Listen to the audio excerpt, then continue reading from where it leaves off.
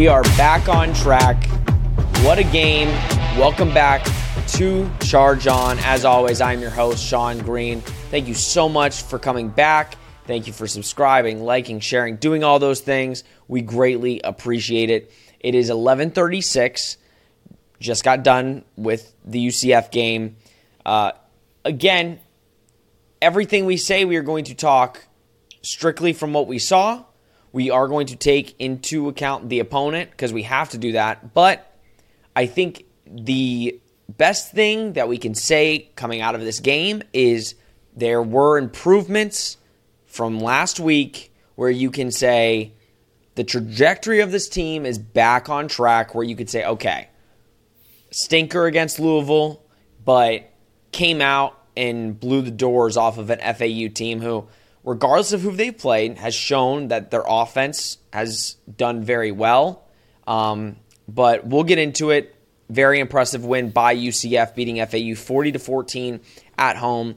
I am joined, as always, by Robert Husby and Nick Geddes. Nick, just give your initial thoughts on the game. Or, you know what, before we start that, did you guys see the crowd? I want to talk about the crowd really quick. Everybody on Twitter was saying most attended FAU game, but like pre-sale when it came to like student tickets. And they're like, it's been basically sold out.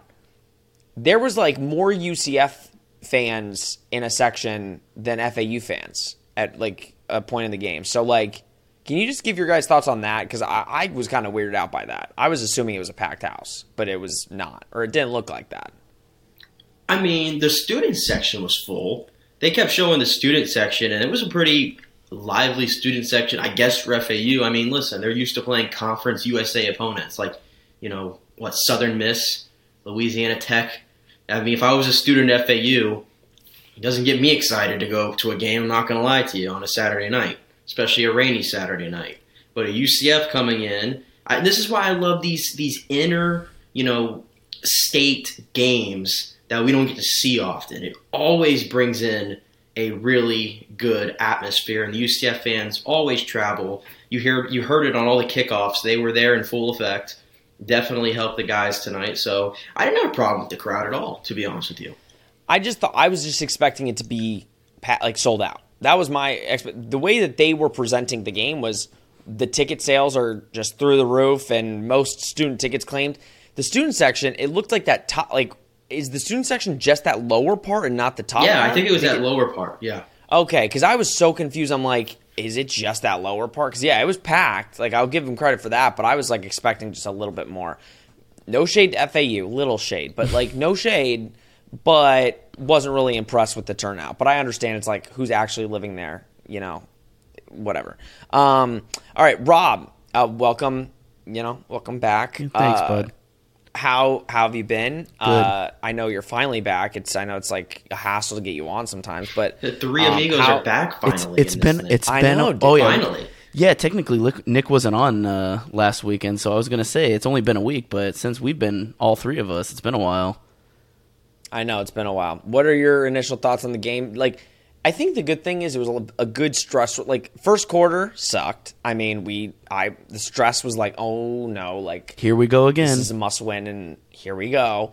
But how was it after the first quarter for you? Oh, much better. I think the team was much improved tonight. They looked a lot better. They cleaned up a lot. They cleaned up the penalties, which was something me and you, Sean, talked about last week that they needed to do ahead of this game and the future games down the line this season. But I definitely think a much improved UCF. There's still some things to fix, and we'll get into those, but much, much, much improved. And I think that's a lot. I think we can tell just by the tone already. We're a lot more upbeat than we were last weekend after just an exhausting game against Louisville. No, and I think that's the thing. It was a very exhausting week on UCF Twitter, and again, we were upfront honest. And I think that's the problem. Sometimes, hardcore fans, I saw on Twitter, some UCF fans were just saying, all this negativity and all this, and it's listen, as a true fan, you need to be negative when there's things to be negative about. You can't just say, everything's going to be fine. I mean, because that's just not the reality. Watching last week, you said, listen, this was really bad. You need to clean these things up, or we're not going to be very good. And you have to overreact to some of these things, especially when it comes to quarterback play and stuff like that. But this week, much improved. So let's talk about John Rhys Plumlee first off, because I think he deserves it. Clearly, probably his best game, maybe in college, I would say. Like, obviously, you have the LSU game. Maybe his best game throwing the ball. Let me say that, because the LSU game where he ran for 250, I think, is probably his best game. But this was a great performance. 339 yards passing with 1 TD, 1 interception. The 1 interception was really bad. I think that's the one play in this game that I kind of was like, okay, what was that? But I think this is the first time, Nick, tell me if I'm wrong. This is the first time with him rushing the ball where I saw maybe SEC John Rhys, where I'm like, oh, okay, this is what I was wanting to see. 20 carries, 121 yards, and 2 TDs. To me, my main takeaway here was definitely John Rhys Plumlee and the improvement we saw from one week to the next. And, Danny Cannell did a really good job of pointing that out on the broadcast. This is the perfect guy for a Gus Malzahn system. Now, usually when I hear the word system, I think, you can have all the systems you want, but the players you have in place, that's your system, in my opinion. I've never been a fan of trying to mold guys into your system, but John Rhys Plumlee clearly is what he wants. And Danny Cannell, he even name-dropped Nick Marshall, who, if you recall, beginning of the season, I said, I think that's what John Rhys Plumlee, if he's going to have upside here, it's going to be that Nick Marshall type guy. This is the first quarterback Gus Malzahn has had that I think has truly been in that Nick Marshall mold, which is when Gus Malzahn had the most success. But tonight, when you have 452 yards by yourself in a game, I mean, to me, there were some hiccups. You talked about the interception. I think all things considered, as close to a perfect game that you could ever play as a quarterback in this system. John Rhys Plumlee did that. And you look at the way he was running and physical, very physical. I mean, if he was an NFL quarterback, I'd be sitting here saying, God, please stop getting hit. Please stop throwing caution into the wind. But he's a warrior. I mean, I saw his helmet bounce off the field a couple times. I mean, the Air Plumlee moment when he went in. I mean, who did that remind you of? Wearing number 10, by the way. I mean, that Memphis, it brought me back to that Memphis game years ago. Exactly. I mean, we got he changed jerseys at some point in the first quarter. No name on the back. That needs to stay. Okay, that's his identity. No name Plumlee on the back, Air Plumlee. So, yeah, I think it was a fantastic outing for John Rhys. And for me, somebody who criticized him pretty heavily last week, and I said, hey, I'm not tied to any quarterback. But to go out there and, we said it, or at least I said it, if you're going to win the game, you got to do it through the air. I need to see some improvement through the air. And, of course, the UCF rushing attack was fantastic. But he did more than his fair share through the passing game to complement things. And you get what you got. I mean, 92 plays run. When you do that and you have 400-something yards, I don't know how many games you're really going to lose. No, yeah, and I think, like you said, when he was running the ball, like, he's one of the toughest guys I've seen at quarterback, in a while. Like, just the way that he leans in to, those hits. He does not shy away. The one play that really stood out to me, which is not really a play that probably would stand out to most, is when he slid and he just gets decked. Like, he gets decked and he gets right up and points at the guy and walks. I'm like, that takes a dude, man. Like, to get rocked from sliding and then just get right up and point, that kind of was like, okay, he's got this swagger about him in this game where I think he heard everything, and we talked about it, right? Like, he heard all the people talking bad after that game. It was a really bad performance, didn't play up to standard, and he just came out. And me and Rob talked about it last episode where I said, like, we really want to see, some yards thrown. I mean, or I think it was me and Nick. I always get it mixed up now because I don't know ever who's my guest sometimes. But I said, like, I want to see some yards. Like, I know FAU, statistically this season has been, they get to the quarterback, and we didn't think John Rhys would have a lot of time because of the offensive line, how they've played. And I said, I don't care. You got to throw him in this fire, and you got to make him throw some shots because just running the ball, we know that you can do that. We know you can get out of the pocket and make something with your legs. Let's see you throw the ball. Rob, I think he kind of did that tonight. I think he showed, I can make these throws. You just got to give me a little bit of time here. Yeah, no, he definitely looked a lot more comfortable, a lot more confident in his ability to throw. I mean, there was quite a few passing plays, especially to Alec Holler, where he hit him, several times over while he was wide open, and Holler was able to get a big play out of it. There was that flea flicker towards the end of the third, start of the fourth. There was that flea flicker play that he pulled off. And then there was, a bunch of just run plays that John Rice even didn't really try against Louisville because he didn't seem confident in his offensive line being able to block for him and protect him. But no, I think you guys pointed to it too. I mean, besides his ability to pass in the air to complement his, rushing game, he took a lot of abuse. Like, he took abuse tonight. There was that targeting call. There was that, of course, Air Plumlee. I mean, when you're name tag is falling off your jersey. I mean, the broadcast even pointed to that in the fourth quarter where he just, that jersey was mangled. There's grass all over it. It's completely falling apart. I mean, that just goes to show you the heart of a warrior, the heart of a knight. I mean, that really is what you see with John Rice Plumlee, and I think that instills a lot of confidence in UCF fans' minds now moving forward. Is this guy obviously it's FAU. It's not like a huge opponent, but I think that instills a lot of confidence in fans and the team saying, wow, this guy is willing to leave it all on the line on the field. No, and it was very impressive, and if he plays like that every game, I mean, the guy said on the broadcast, and I would tend to agree, I mean, UCF could go make a run where if you're playing like this, you could only end up with one loss at the end of the season. So, this is a good start. Let's listen. There are a lot of positives. I mean, there's not many negatives that we can go into. I only have a couple, so let's get them done quick so that we can talk about all the good positives. I would say the first negative was mainly the first quarter. I think it's just a terrible start, allowing so many yards. FAU was just moving the ball down the field. That's, I think, something that we need to clean up because that seems like it is becoming now. It's 2 games in a row where the opposing offense has just gone down the field and scored on you the first play. And I get the feeling out process of what you're going to do. But you can't allow a touchdown on every single opening drive and being behind and having to come back and answer. I mean, the offense looks good, right? Like, our offense comes on the field and it looks good, but we didn't go back and answer. We turned the ball over. So it's like, I think to start out, the defense, and we have a lot of positives. This defense proves that each and every week they might give up some yards, but they are, I think, going to be one of the top defenses in the nation, just the way I see them play. But, Nick, what do you think? Like, if you're Travis Williams and you're talking to your defense, watching this tape, you're impressed, right? You guys played a hell of a game.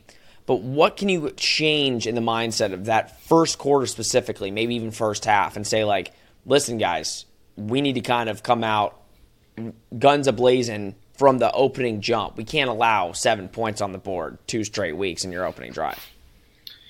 Yeah, I mean, it is an issue. We've seen it now for 2 games in a row, and it definitely leaves your offense on a hard way to get going there. But, you give Travis Williams credit. He made the adjustments at halftime. He made those adjustments. So, and honestly, if you give up 14 points in the first half and that's really all you get out with, and we can harp on the first quarter, I tend to look at everything as a whole. 14 points is 14 points. It really is. And how many UCF defenses have we seen over the years? I mean, is this one of the better, maybe the most talented and best well-rounded defense UCF has had over the past decade? It's always been just an offensive onslaught. And through 3 games, I'm looking at it, you give up, 7 to South Carolina State, 20 to Louisville, and 14 to FAU. If I told you at the beginning of the year that's what they're going to give up in the first 3 games, we'd be sitting here telling you we're 3-0, right? Unfortunately, the offense just couldn't get going against Louisville. It is what it is, and you move on. But, I think that whatever adjustments he made in the second half, just stick with that. I think it's that simple. Just stick with that to come out and have that mentality. So I don't think it's like a schematic fix almost or something you could do there. I think it's just a mentality thing that you have to come out and say, hey, we're going to set the tone here and get it going. And you see how they play in the second half these past 2 games. You're going to give your offense and your team every chance to win. So, it's hard to find negatives in this game Really? Yeah. And I think you're almost reaching for one if you have to really talk about it, because I just think all things considered, an almost perfect game, to be honest with you. No, it was. And I think I do agree. Like, obviously, it is still very early, and we don't, again, after week one, you don't like to, make, say things about this team because, again, you can go next week and we can give up 50 points. So, but I will say if the running defense gets improved, I would agree. This might be one of the best defenses in the last, decade plus for UCF.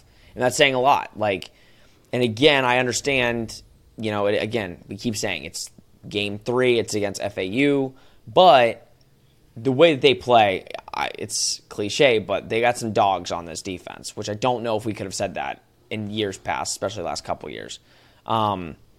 Let's go 2 more turnovers. Obviously, rainy night.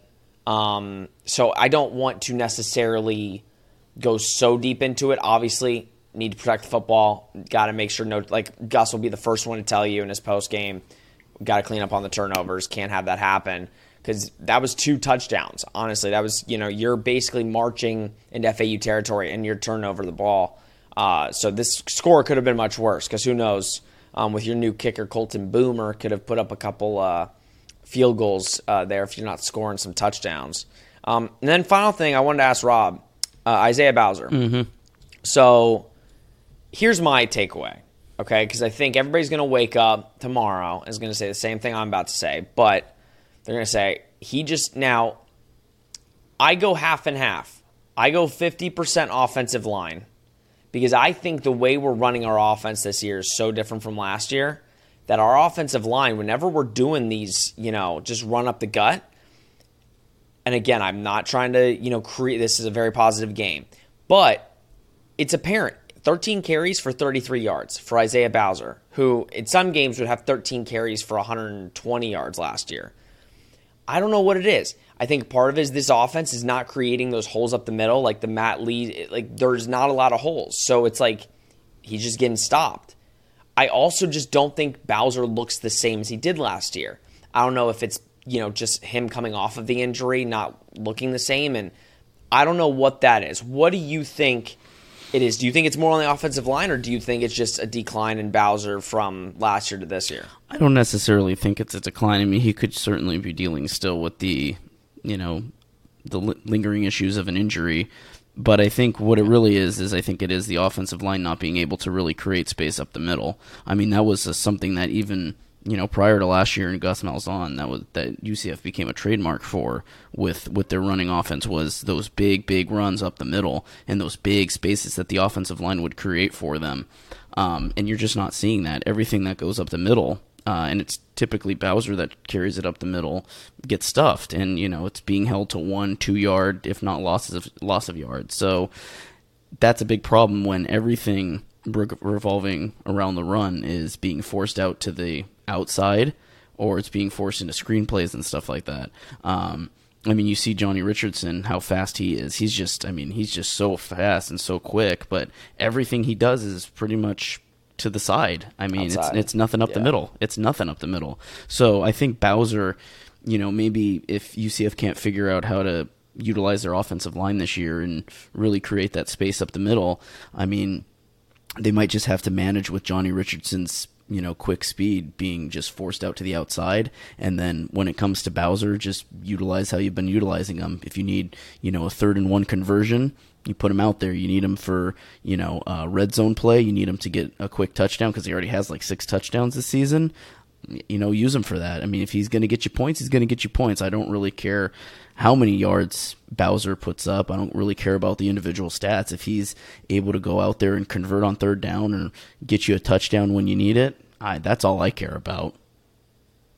No, yeah, and that's the thing, right? Like, he might have a different role this year than last year. He's still, brute force when, you have to, tackle him. And he's very effective in the red zone. He scores pretty much every time he's in there. And if you're 3rd and 1 and you need a yard, I would feel very confident having John Rice and Isaiah Bowser back there because I know I would feel very confident getting a yard with one of them. Which actually brings me to my first positive. Let's get into positives because there's not that many negatives. A lot of it is nitpicking. This team did great today. A lot of the stuff was cleaned up.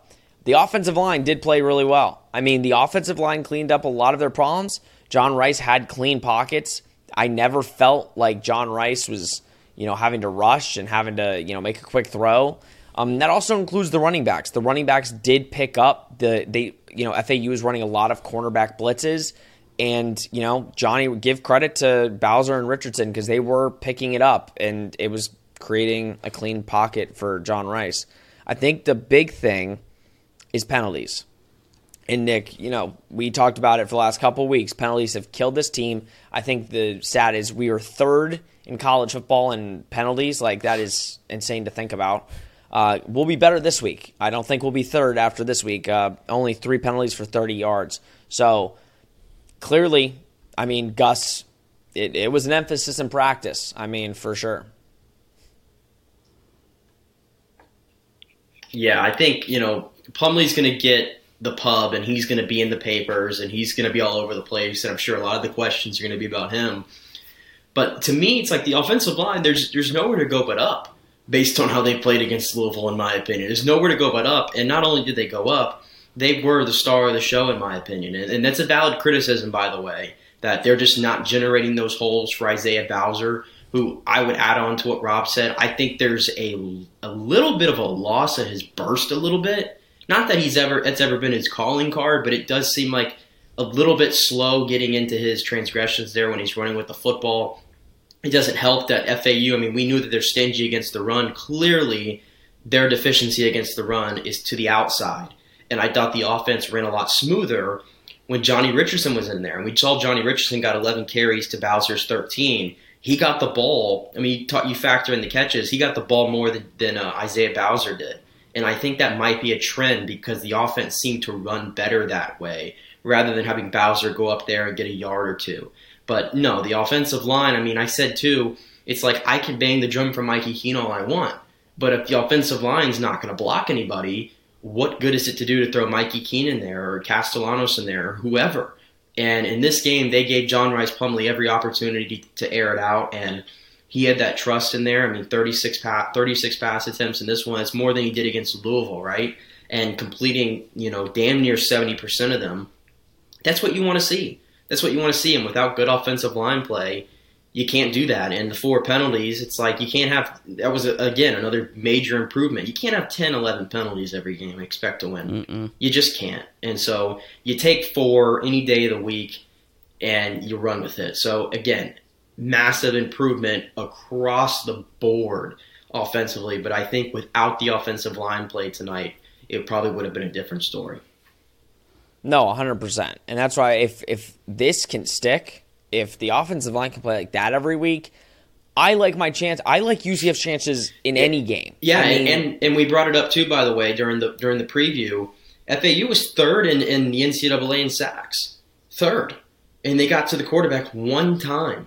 One time this entire game, coming in third in NCAA in sacks. So again, just another, improvement there for the offensive line. And that play that John Rice made, where they were pretty much, they should have sacked him, and he just backed up one, and it was still a loss of a yard, but that even helps. Even if they get to John Rice, that's why his elusiveness and getting out of the pocket is so crucial. Because, yeah, I'm sorry if he's running around every play because he's about to get his head taken off because the offensive line's allowing guys to get through. Yeah, that's probably taxing on John Rice. But if it's 1 or 2 times a game where he needs to, get out of the pocket because a blitzer's coming, that's not as taxing on him. What's more taxing is getting rocked when you're, sliding to the ground. But right, and that reflects in his play. You saw how much more confident John Rice looked in his throwing capabilities. He just looked so. There's 3 drops too. He should have actually been much better. Completion. Yeah, and he looked so much more confident. He was able to do his thing, and I think that has a lot to do with the offensive line. And again, like you said, if he's scrambling around every game, of course you're not going to get the most use out of him. If he's scrambling around and running around all game, of course he's not going to try to rush because he's so busy trying to avoid the linebackers and the defensive line. So if they can keep that up, I think the sky's the limit for this UCF offense. Yeah. Let's finish out with the offense by talking about kind of three things that kind of get grouped together. So yards of total offense was 653 yards. I think from last week, the sigh of relief, that is UCF's offense. That is what UCF's offense does, is they put up a lot of yards and they score a lot of points. Third down conversions.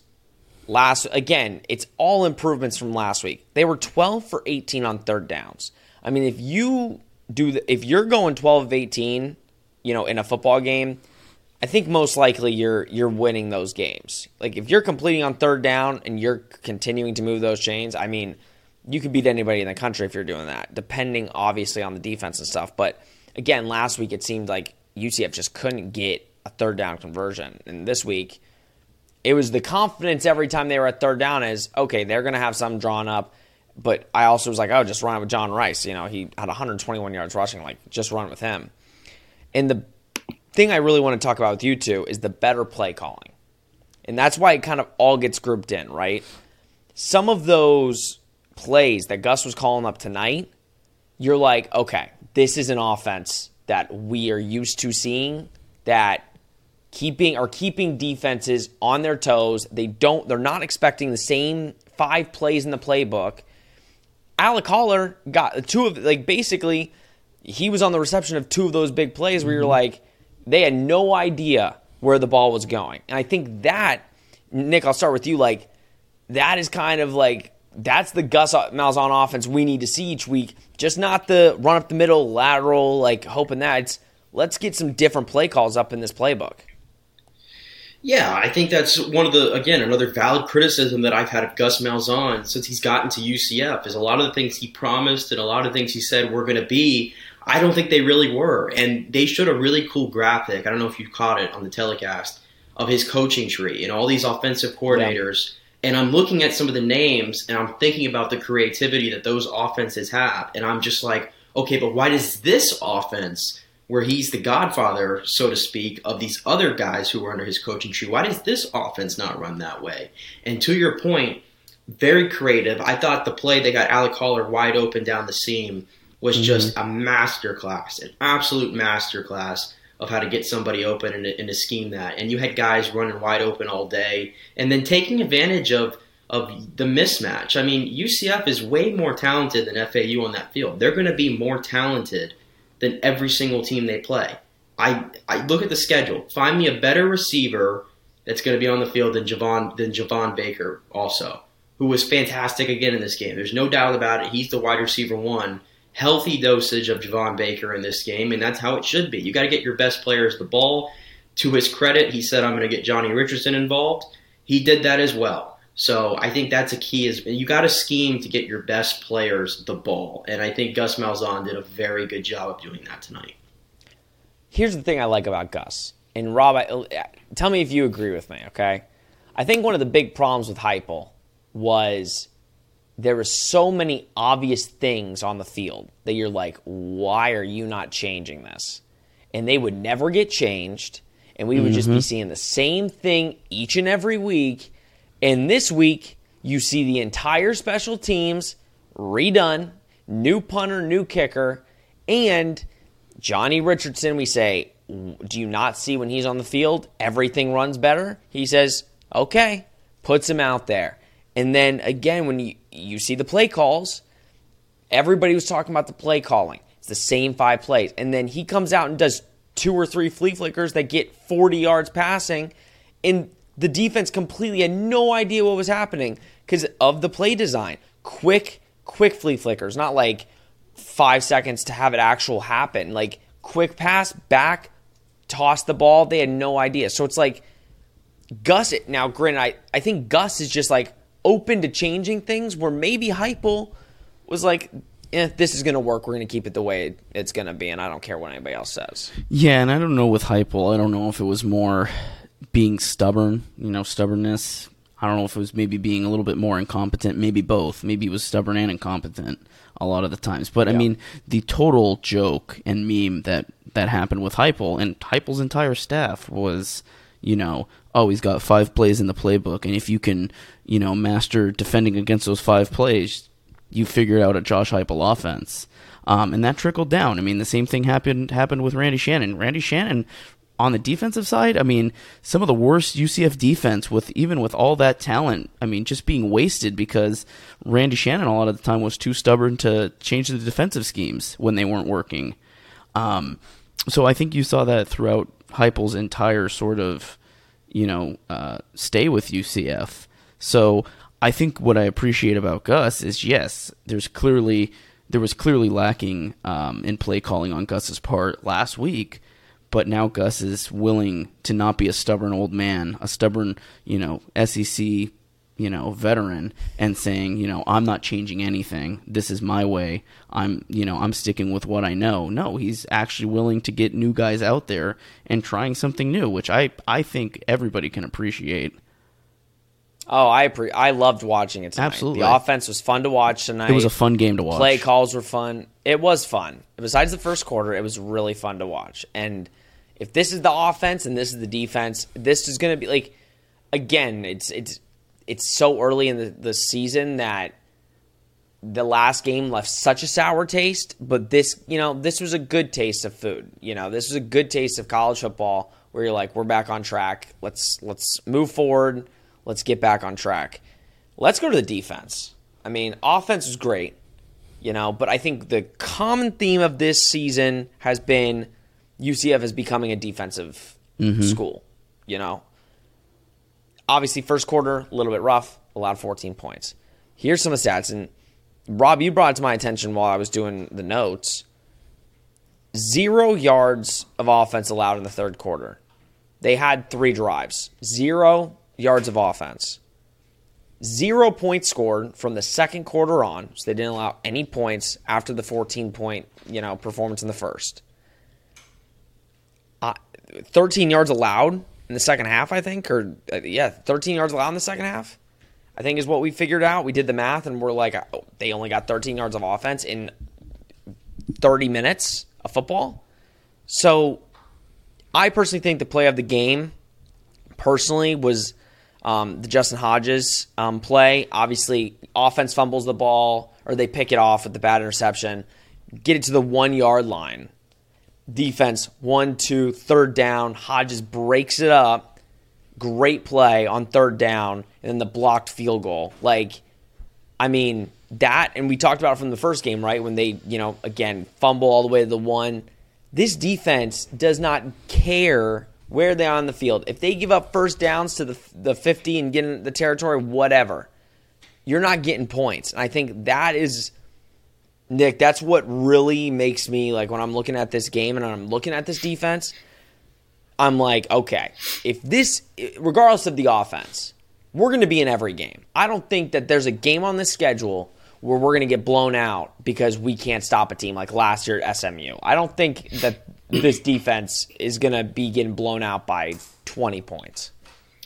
Yeah, and I think the secondary is turning into the strength of this defense at the moment. I mean, Justin Hodges, where it was a weakness from years. Where it was a weakness for years. For years. I mean, I covered this team under the Randy Shannon regime, and it was pitiful, absolutely pitiful in the back end that UCF used to be. And it's a lot different now with Justin Hodges being your cornerback one. I mean, he made the play of the game in the end zone, sticking his hand in there and getting physical. I mean, that's what you want to see, and I don't think we saw that from other UCF defenses in the past. But I'll tell you what was the key to this UCF defense tonight, and this is why I'm even more encouraged.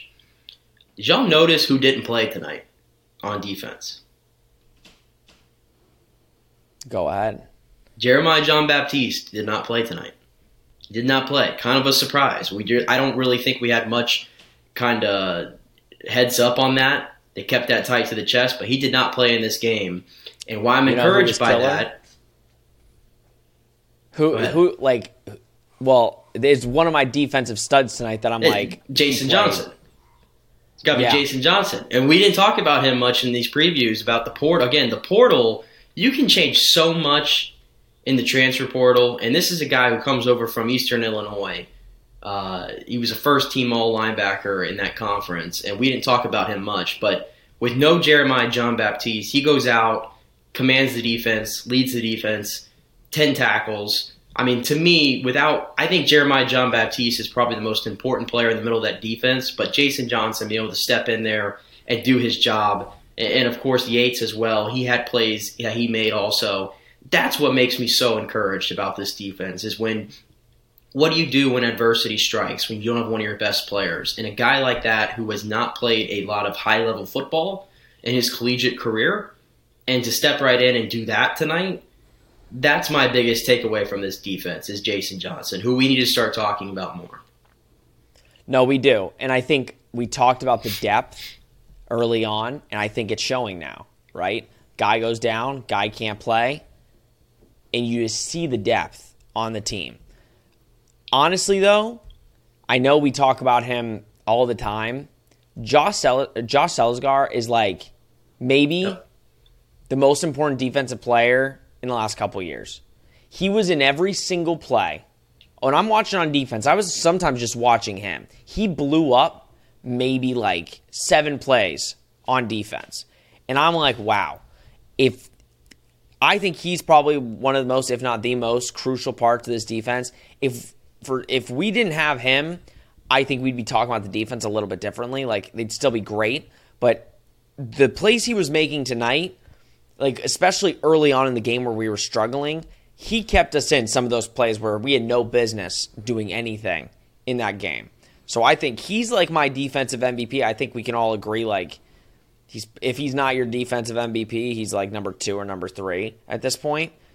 He's incredible. And then Traymon Moore is brash. I mean, just another guy that goes under the radar sometimes that we talk about him, but like maybe not enough as we should. He made some killer plays tonight where I'm like, again, it's not just these guys, but it's the entire defense. And I mean, to only allow 13 yards of offense for, again, and I know they haven't played many people, but the number 9 offense in the country, again, I understand, they played Ohio. Like, I get it.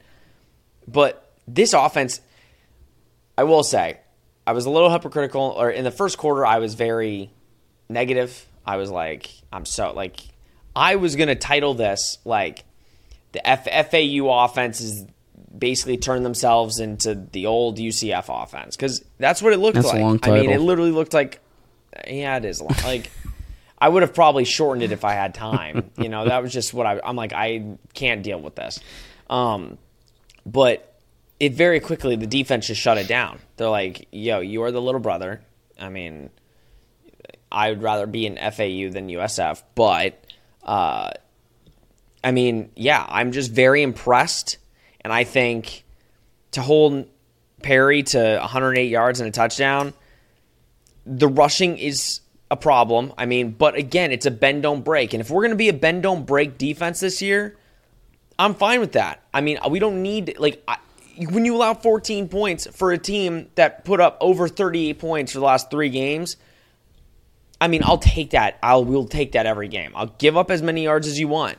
Just when it gets into the red zone, hold them to 3 or 0. Yeah, and I think what this defense has showed, and I think why we can even mention, I mean, we're 3 games in, but I think why we can mention that this has the potential to be one of the best defenses we've seen UCF field within the last decade, is because they have so many similarities to that 2018 Peach Bowl team. I mean, they have guys that are capable of making big plays, and I think that's what the most important thing about UCF's defense in 2018. Yeah, I mean, when they played like Memphis, they allowed a ton of points in that championship game, but the thing was, they would bend, not break, because they were able to make those big plays and those big stops and get a big interception at the right time. And that's what we've seen so far with this UCF team is, at least with the defense, they're able to make those big plays when they need to. They can get the stop. They can block a field goal. They can get an interception when they need to and when it's important. And, I mean, like you said earlier, Sean, when they're able to make a goal line stand and force you to do a 3-and-out, I mean, what do you even say about a defense like that that's just able to, almost on command, be like, okay, we're shutting this down. We'll force you to a field goal. And then they can't even get a field goal out of it. They've done it multiple times. Yeah, they did it. They did it too. Multiple times. They did it multiple times to SC State.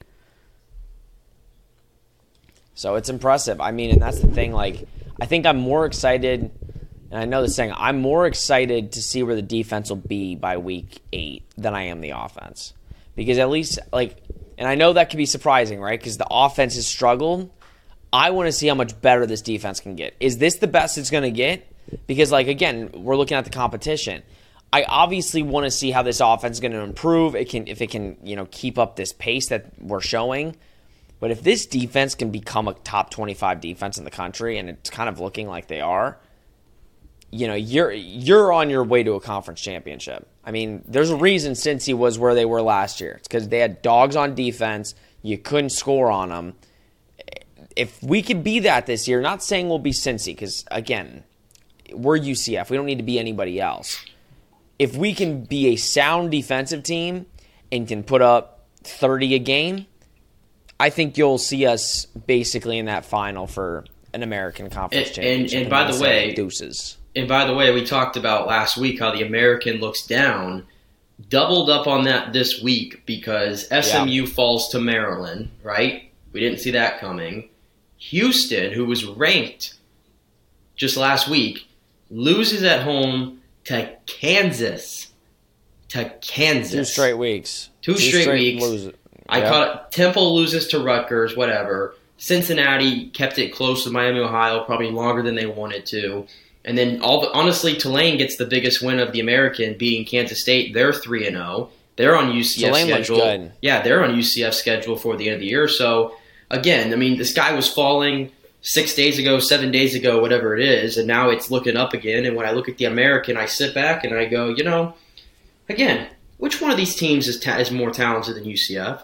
Not Probably many none of of them. It just comes down to execution and not having boneheaded plays. And my goodness, not to bury the lead, no more Daniel Obarski. How great was it? Okay, he's probably a good young kid, okay? I get it. But how great was it not to see him on my television screen tonight? Gus Malzahn sending a message. I don't even care that Boomer missed an extra point. I don't care.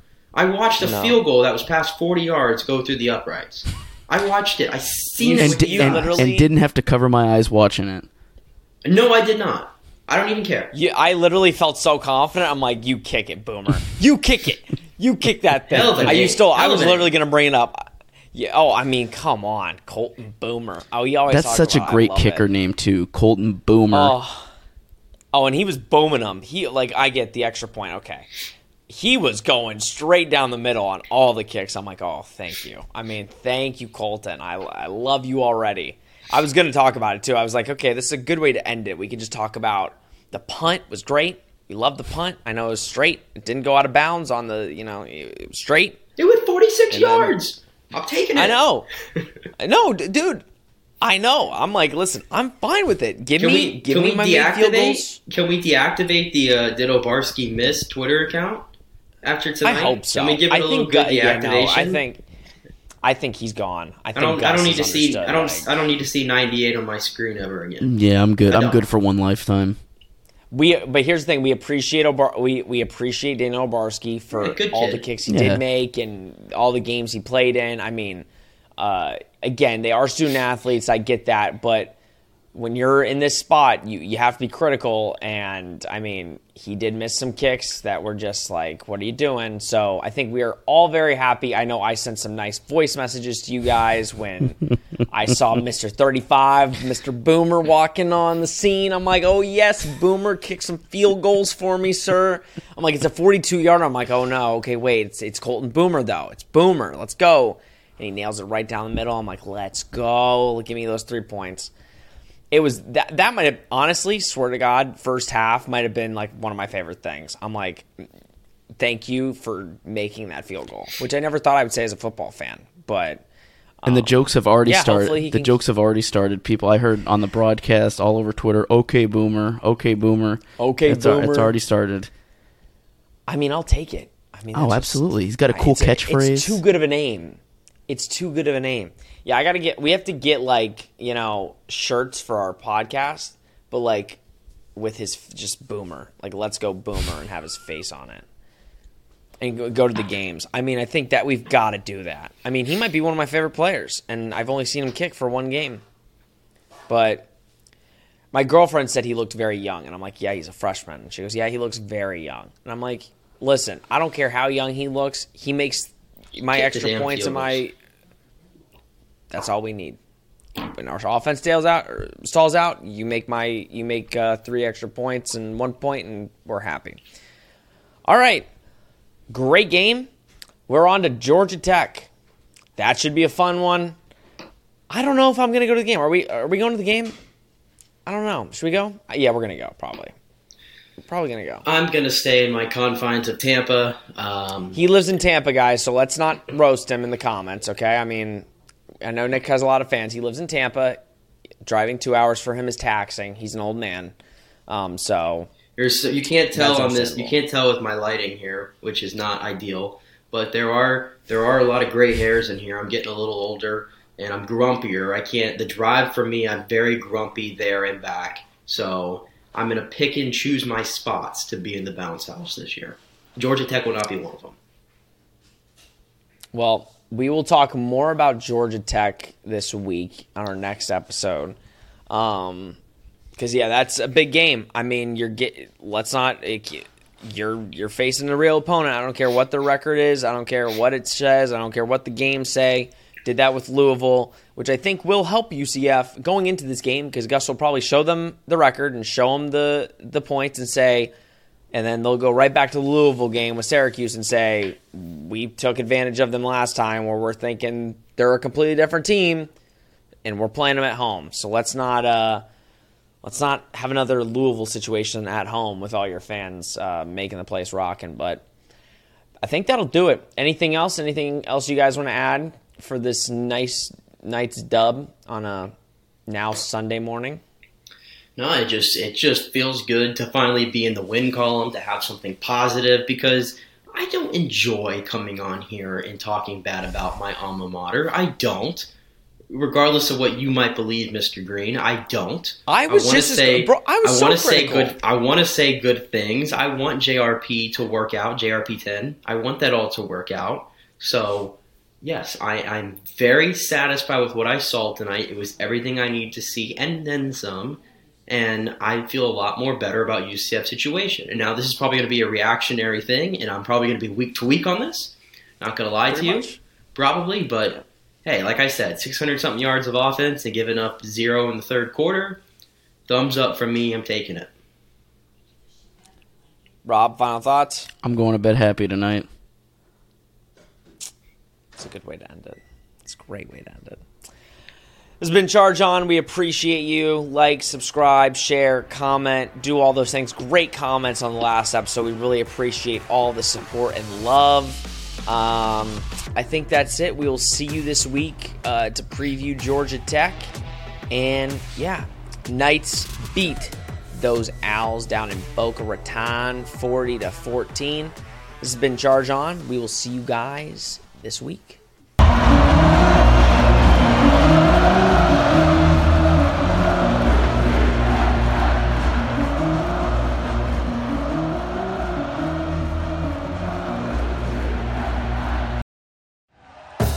Thank you for listening to Believe.